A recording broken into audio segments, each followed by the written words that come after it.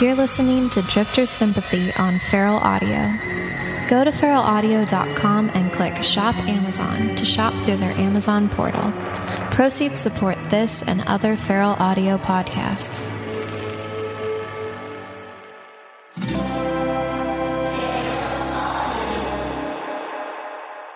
We left off last time where I basically had broken away from Ron as my guru to the new guru, who is this kind of ne'er-do-well. I don't know if you remember, but he's like working at the Happy Store and has Joni Mitchell on his Walkman. He's the guy that knocked over the girls on the Sebado show. Right, yes. So new guru, new era. I didn't really start doing drugs until I was a junior in high school. So the second half of high school just started to blur out completely. Like I would get to school at like 8 in the morning and just try to go out on the first break to go to my car because I had a Toastmaster 18-inch bong and like fifths of gin and shit. So in that climate, it was sort of the slide down into darkness.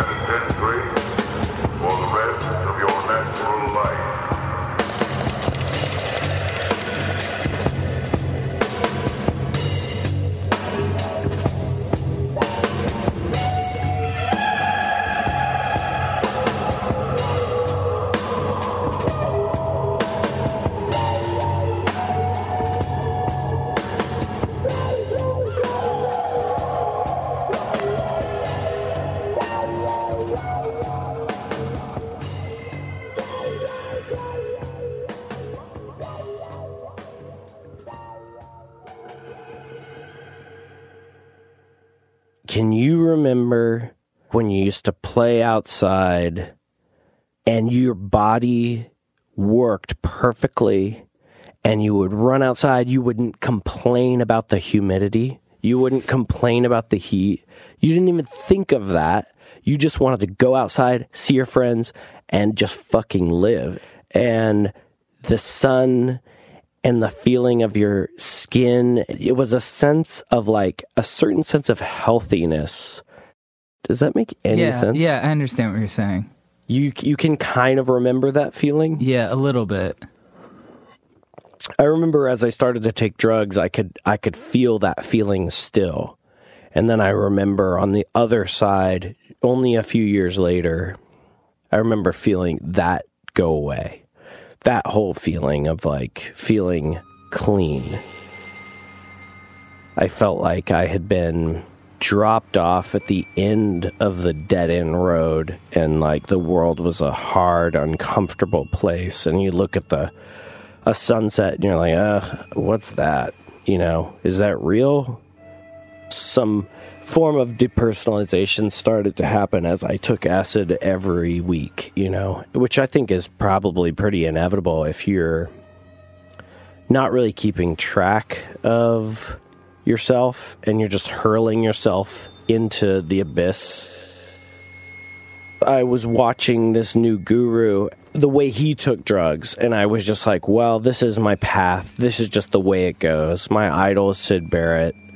Yeah, Syd Barrett, not the best role model. I remember walking down the hall in high school and just thinking, I'm in this pressure cooker of tension and judgment and jealousy, and just going to school, you know, when you're freshman year of high school is pretty difficult. Just operating with the fear of judgment was difficult. So I remember thinking in this one moment, like, well, everybody's in the rat race. Like, everybody's working so fucking hard to impress each other or themselves or transform into this impossibly cool entity. You know, what is it that I want out of this rat race? And I remember thinking, like, the ultimate solution to the rat race is winning the race to intelligence. If everybody else spends all their time trying to buy the right clothes and trying to buy the right records and trying to say the right things and trying to win the right girl or whatever, then I can beat them all. I can get around all of it if I improve my mind. The real prize in the end will be if I'm smarter. So if I refine my brain, I can do all this other stuff too. Like everything else will come from it. So I remember that at the exact moment. And so by the time I see this guru, who's just this guy that did a flip off the stage, I'm already just sure of my gut. I'm just following my gut. And so we start hanging out and playing a little bit of music together, and I start to realize that I'm in the presence of what I felt like was like one of the greatest geniuses of my time. Like I could look at him and I could listen to him talk, and just being around him, I was like so enamored with his value system and his basic atmosphere that I started looking at my idols who were on records and shit, and I just started thinking, this guy is smarter. This guy is crazier. He's wilder and more imaginative. And I just remember thinking, like, I don't need anything else. Like, I just follow this guy. And as I started to kind of like try to give him my undivided attention, I started to notice him pulling away at the same time. I could tell he was difficult. You never, ever knew what this guy was going to say about anything. You could not fathom speaking for him. I'm sure at the time I identified it as like supreme independence. But I don't even know if that's what it was. It was something weirder and darker.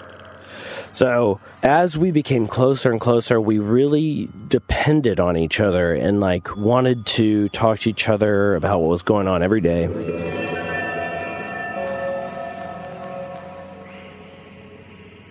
And then all of a sudden, he tells me he's got to move away. He's got to go back to Boston. It must have been that he got his girlfriend pregnant. He just told me, he's like, he was leaving town, he was leaving Chapel Hill, he was going back to Boston, and it just happened. And I remember like trying to hug him on his front porch, and him just not even really being into goodbyes and shit. He's just gone. And so I have recordings of myself literally sobbing, just talking about him. He's gone, he left. And that's how important it was to me. And so he leaves, and I begin to hear that he's like kind of playing with his band, and I'm so jealous. He's playing shows with basically people like Sebadoh. In my mind's eye, I'm picturing that he's like bigger than Bowie. In my mind's eye, I'm picturing that he's just living this life. I would drop everything just to play music. That's all I wanted to do. So at some point, I would stop at nothing to get it. I have no idea how many people were necessarily at the shows, but he had an audience. He had 4 7-inches. The 4th one comes out. It's named after me. And it's like this rambling story about how he stole the heroin that I had bought with my grandma's money. It was sitting in my cassette case that I carried around that had all my paraphernalia in it. It's this incredible song, and I'm on a record. My name is on a record, and I'm just blown away that this even exists. It's like the highest compliment any person in the world could possibly have paid to me, and it's by my ultimate idol, So I was just totally confused with happiness, And at some point, I tell my mom, like, he means too much to me. I have to go visit him. So somehow my grandma and my mom buy me a plane ticket and pay for me to go move in with them for a few months. And that begins a whole nother chapter. Basically, once he left a void it's almost like I started to become him. Like my friends had to watch as I kind of morphed into the shape I pictured him in. Like, you know, things that you would read in Junkie from William Burroughs or something. I started to see that whole life laid out for me. I was like, this is just what an artist does, is destroy themselves. By the time I get up there, I didn't anticipate that he was smoking crack, doing heroin, and taking acid in the same day at work as a valet in a fucking garage just because he was bored and he wanted to pass the time. So I mean, he's like a 20-year-old, and he's a master of the hardest drugs in the world and does them at work in front of his bosses, and he operates completely fine. I mean, he's a genius. He really is able to balance in this insanely precarious paradigm, very much like a William Burroughs or something. He can see right through it, and he's operating on a high level. I literally get off the plane and I've got LSD like hidden down in my underwear, taped to my legs. And I get off the plane and we go out of the baggage door, and he takes me to the first alley on the right, and he's like, okay, let's get it out. I'm like, now? Like, we have to, why would we dose up right now? So for the next couple months, I descend into his world, and I'm just trapped in his weird torture chamber. I've got my 4-track there, and I'm just trying to work. I'm already just, like, addicted to this idea, like, this is what we can do. But he just keeps pushing it away, and I could never figure out why he wouldn't let us just make music. Like, we'd have a flash moment where we'd make a great song and record it on this answering machine, and then in the morning, erased every time.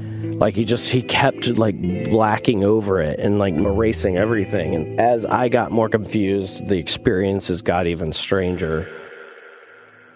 He brought home, like, a security guard from the valet place that asked if I would stand on his back and we could take Polaroids of it so he could jack off to it later for $20 or something. And they were doing it because they needed the money, you know? I just wasn't accustomed to life being that bizarre yet. You know, I was just like, I'm like still a pretty normal kid, you know. I wasn't ready for this. So basically where we leave off is that I come back to Chapel Hill pretty dejected, excited because I have this connection, and excited that I've learned more now in some respect as we played some music.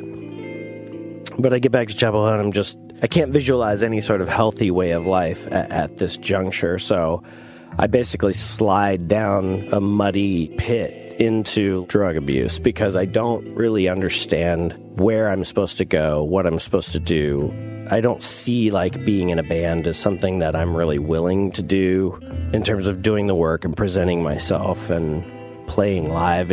I'm not comfortable with the idea. I'm just recording every day in ways I can't really picture doing anything but going back to Boston and trying to decode the secret of his music, which is lyrically and rhythmically this thing I'd never heard anywhere before. So I'm just driven to like unlocking it and finding out how I can make something that's so unique that it doesn't sound like anybody else. And it's just impossible to erase my influences. I'm just really struggling with that, the paradigm of being like 17 and feeling like you can't break through that wall of history when you know Ian MacKaye was 18 when he completely redefined music history in your mind. So you're like, I should be doing this. What's going on? I should be able to do this. I know I can do it. I have the potential. But so you're beating yourself up. You're like, where's my idea?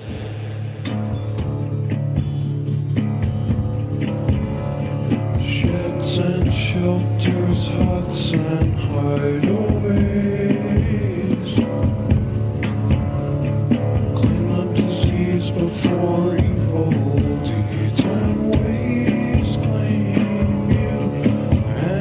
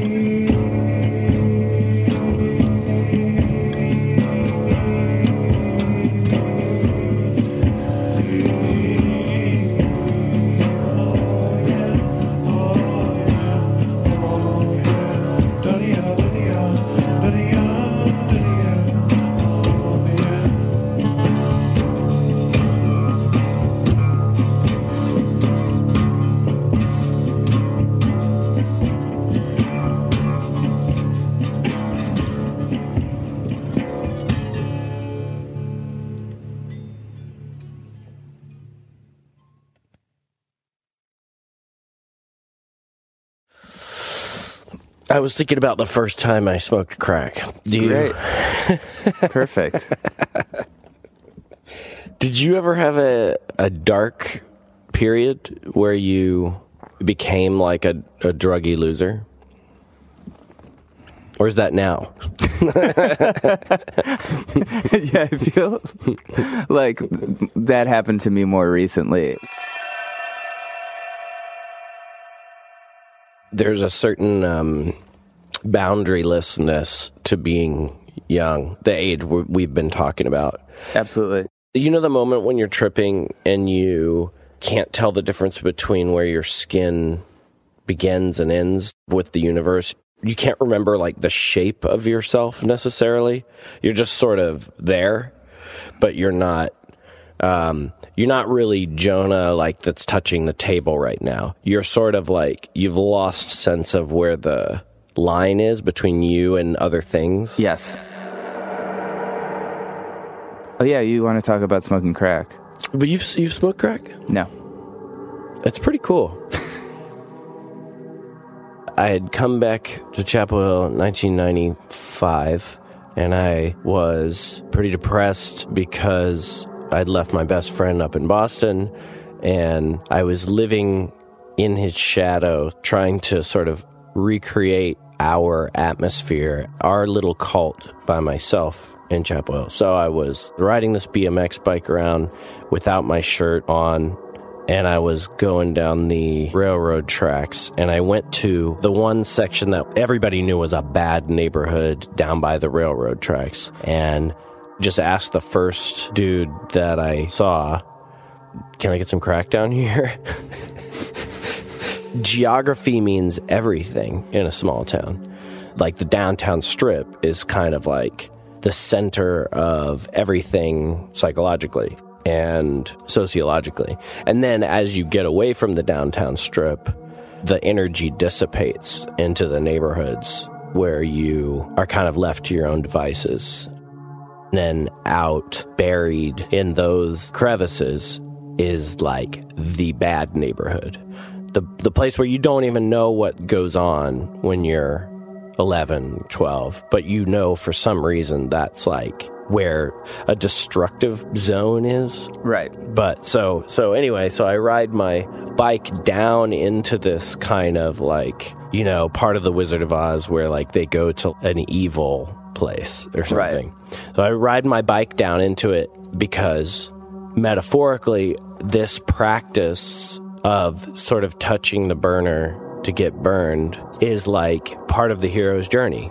You don't get to the sage level unless you go all the way around the psyche. Part of that cycle is the destructive period, right?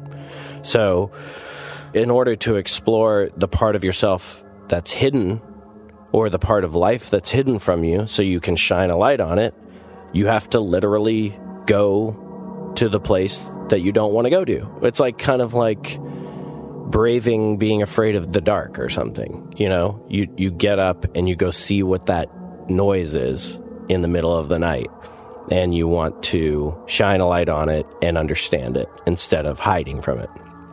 So I'm literally riding the BMX bike down into this kind of dilapidated crevice of the town, get to the edge of the railroad tracks, and this little old black man on a moped with a little helmet comes like zooming out of the neighborhood up the hill to the railroad tracks and just like appears kind of like a guide, you know. And I'm like, can I give you some money for some crack? And he's like, oh yeah, it's easy, I'll be right back. And I'm like, wow, I've always thought this was an impossibility in life, and it's just so easy to break through this wall. You're kicking down a door that is supposed to be shut for some really intense reason, and you're like, well, I want to go see for myself. And that's the educational part. You're like, I want to know for myself. Like the best Fug song, 1966, is called I Want to Know. It's like a beatnik proclamation that says, we drink, we break open our veins because we want to know. Like this is a pursuit for knowledge. We drink or break open our veins solely to know, solely to know, solely to know.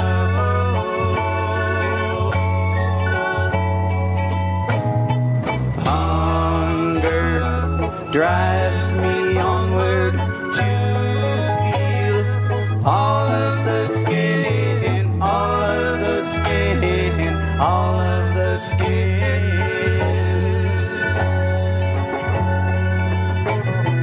The thrill of the knowing blasts me out of my brain. I want to know, I want to know.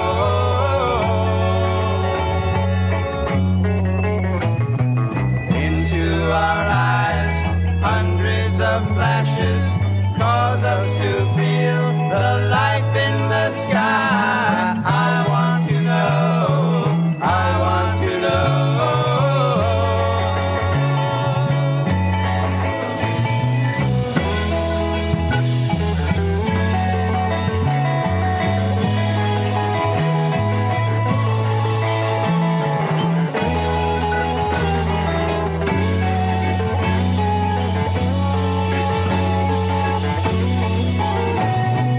We drink or break open our veins solely to know, solely to know, solely to know.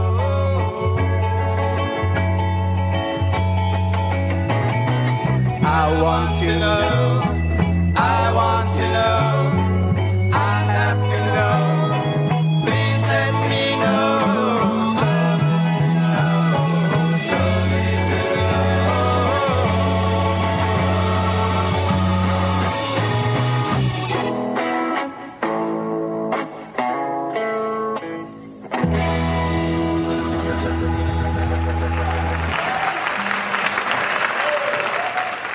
Baudelaire. A lot of people have said this, you know, but of course I didn't look like a little Baudelaire. I look like a little asshole on a BMX bike.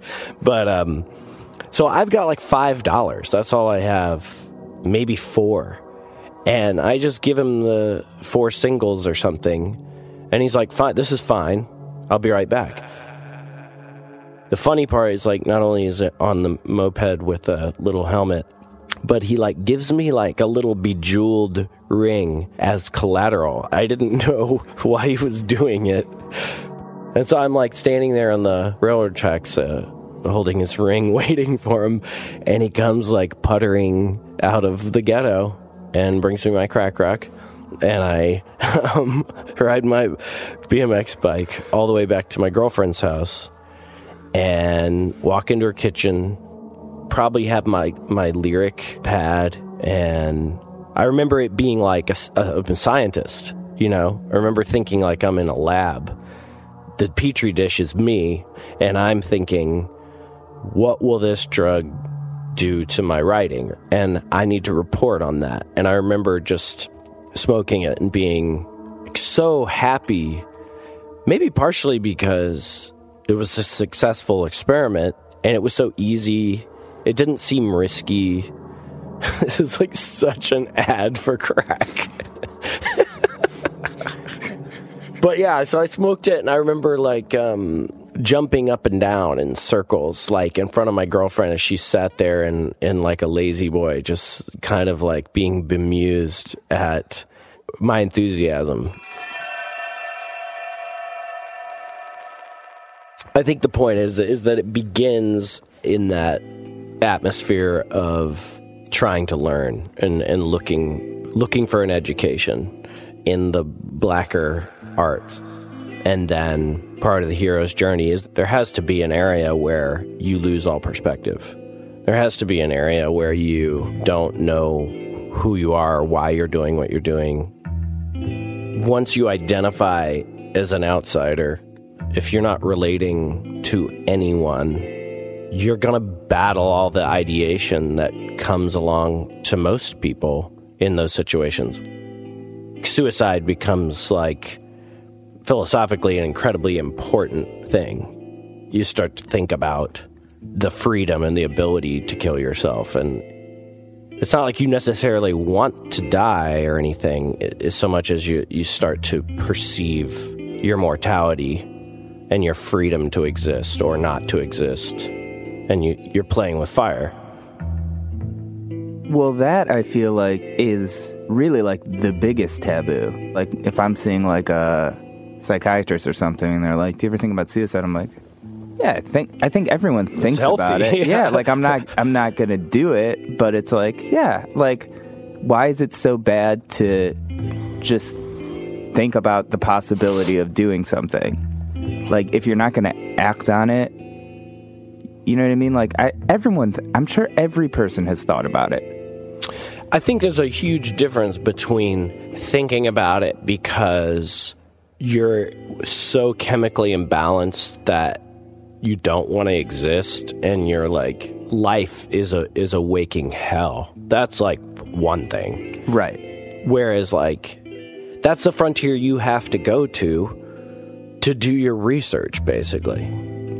The entire cliche of the artist is that they're supposed to gain perspective on what their culture is going through. And it's one of the oldest Western or Eastern traditions for someone to drop out of society, to go on a religious journey, to go on a exploratory journey, and then come back and either try to explain what they learned or evaluate themselves in reference to society as it stands in their time, in their era. This is like the poet's job. The poet's job is to take a picture of their personal experience as it can relate to other people. So in taking that picture, you have to be paying attention.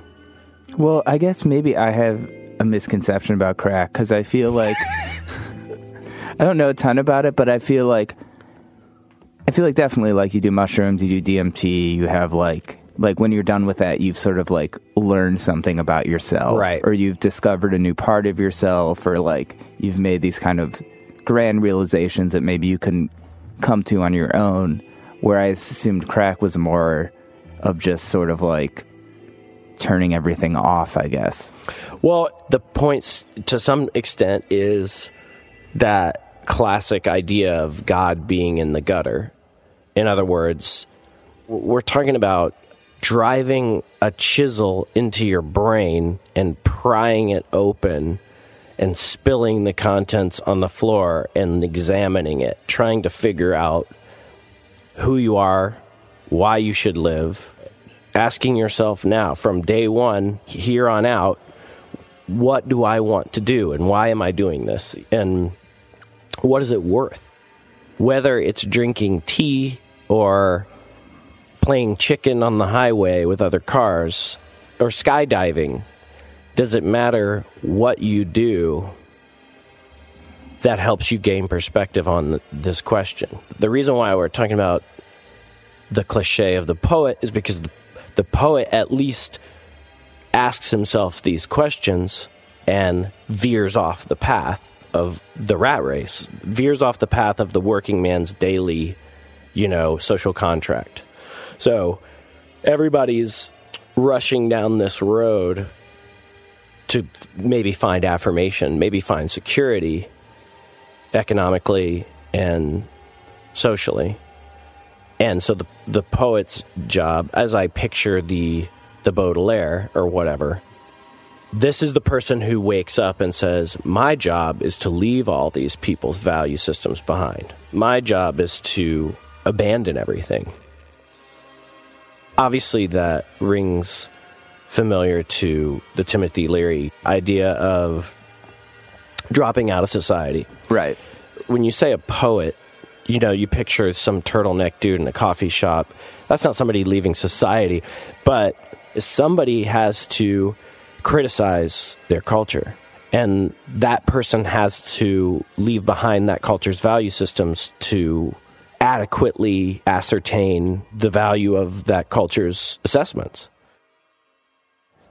Veering off the path to gain perspective on the path, it's just another scientific method. This isn't a podcast about smoking crack. It's about overturning the dark areas of your neighborhood or your mind to go to the places that you previously were afraid to go to as part of a simple effort to integrate yourself. I also think there's an element of, like, when you go to those places, having that realization, like, oh, this is it? And then, like, that opening so many other doors for you. Like, well, if this is like this, then, like, what about all these other things that terrify me or I think are off limits or whatever? Exactly. It's almost like a labyrinth or something. You're entering willingly into this maze, and you'll be lucky if you get out of it.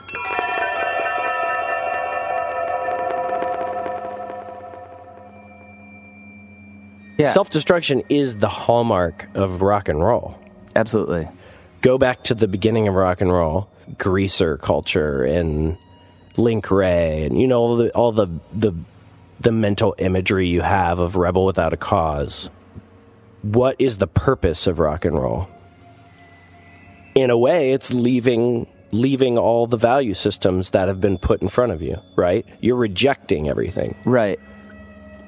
I think that's how it begins, though. I mean, certainly the Beatles were little kids who wore leather jackets because their American heroes were people like James Dean, because they symbolized rebellion. Like, so this is an archetypical form of rebellion. And drugs, I would have to say, were the quintessential agent. I mean, yeah, that was the character of those Beatles songs. You can hear the drugs speaking. LSD has not only a frequency, but a whole voice, and it speaks through people. There's a fog upon LA, and my friends have lost their way. We'll be over soon, they say.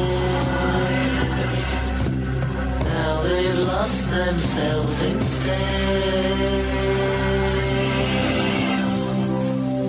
Please don't be long. Please don't you be very long. Please don't be long. Or I may be asleep. Well, it only goes to show.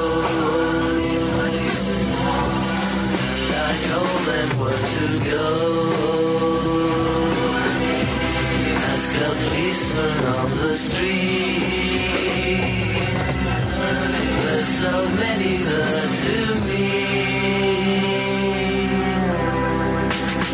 Please don't be long. Please don't you be very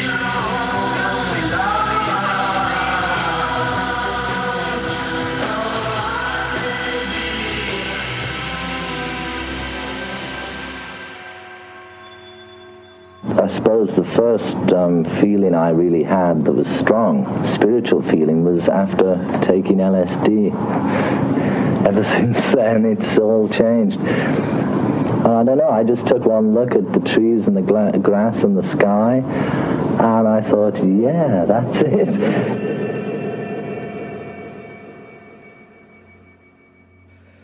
It definitely comes back to some sort of kernel of truth. Happiness and wisdom directly come back to your own appetite for finding them. So if you're not curious about the cogs behind the curtain of life, then you're never going to look back there.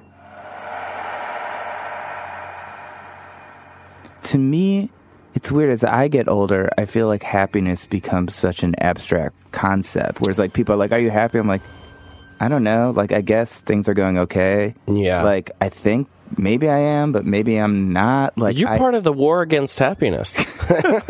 I just don't know what it is. Like, I feel like I don't know what it is, or I'm just like, I don't know if I am half the time. Yeah. Like, it's such a hard, like, I felt like when I was younger, I'd be like, yeah, I'm happy I'm at the zoo or whatever. It totally just depends what angle you come from. I traditionally, since my religious moment in college, I'm just a happiness guy. That's the school of thought that I found myself in. But I know Werner Herzog and a lot of people have come out against happiness. They're like, that's not the point of life. That's a very typical school of thought, too, to me. When I was in college, I would go over to the cafeteria for lunch, and I would meet Duncan outside, and there was a group of Hare Krishnas that stood out in front of our cafeteria trying to induct people, and they kind of hated me because I would sort of just laugh at all of their tactics. And they always start with a basic formula of, what are you going to do when you get sick? What are you going to do when you get old? What are you going to do when you become miserable and you have nothing? And I would just be like, I can see exactly what you're doing. I can see exactly how you are trying to prey upon fear in people and their vulnerability. But I'm a happy person. Are you happy? And they couldn't stand me because I was happy. Happiness is pretty offensive if you wave it around. Yeah. So I'd ask them if they were happy, and they'd always be like, that's not the point. That's not the point of anything. Well, what the fuck is the point of wearing your little fucking robe and chanting and believing in an elephant god? If you're not happy, why should I be listening to you? Right. And so that I don't really get with that school of thought that much. I completely understand where you're coming from. The question, what is happiness? That's a philosopher's, that's like the oldest question of humanity. But saying happiness isn't the point just sounds like a scheme to me. A scheme coming from, evangelism. And a certain kind of evangelism. Right. But from Werner Herzog's point of view, I can see a working man's perspective in that I understand. Like, he's saying looking for happiness is idiocy or something like that. You've spent your life looking for happiness. Well, that makes sense. Happiness isn't about looking for happiness. Happiness is just happiness. It's not about, pursuing it. It's the absence of happiness to look for it, right? Right.